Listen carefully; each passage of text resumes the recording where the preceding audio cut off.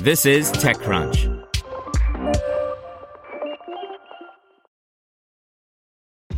This episode is brought to you by ShipStation. You know, folks, I'm all about working smarter, not harder.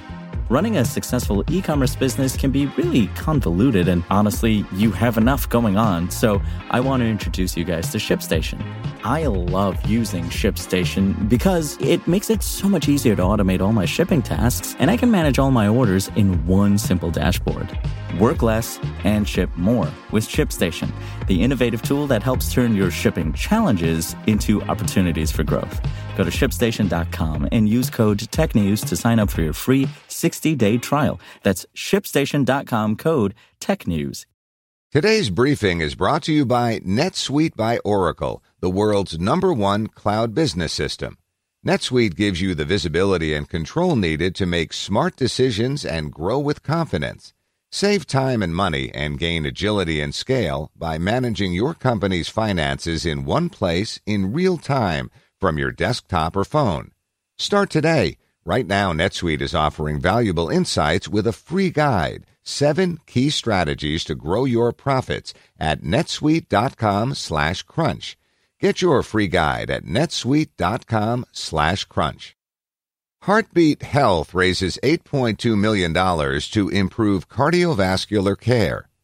By Anthony Ha. While you've probably spent a lot of today thinking about the COVID-19 pandemic, it's worth remembering that other health issues aren't going away and that heart disease remains the leading cause of death in the United States. Heartbeat Health is a startup working to improve the way that cardiovascular care is delivered, and it announced today that it's raised $8.2 million in Series A funding. Dr. Jeffrey Wessler, the startup's co-founder and CEO, is a cardiologist himself, and he told me that he stepped off the academy cardiology path about 3 years ago because he saw some of the work being done in digital health spaces and became incredibly enamored of doing this for heart health. Wessler said the delivery methods for cardiovascular care remain almost entirely unchanged. To a large extent, that's because the existing model works, but there's still room to do better. As of the last 7 or so years, we're in a new era where we figured out how to treat people well once they get sick, he said, but we're doing a very bad job of keeping them healthy. To address that, Heartbeat Health has created what Wessler described as a digital first layer, allowing patients to talk with experts via telemedicine, who can then direct them to the appropriate provider, who might be a preferred heartbeat partner or not, for in-person care.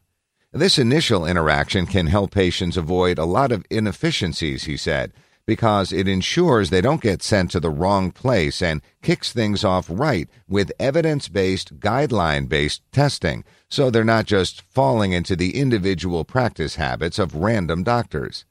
In addition, Heartbeat Health tries to collect all of a patient's relevant heart data, which might come from wearable consumer devices like an Apple Watch or Fitbit, in one place, and to track results about which treatments are most effective.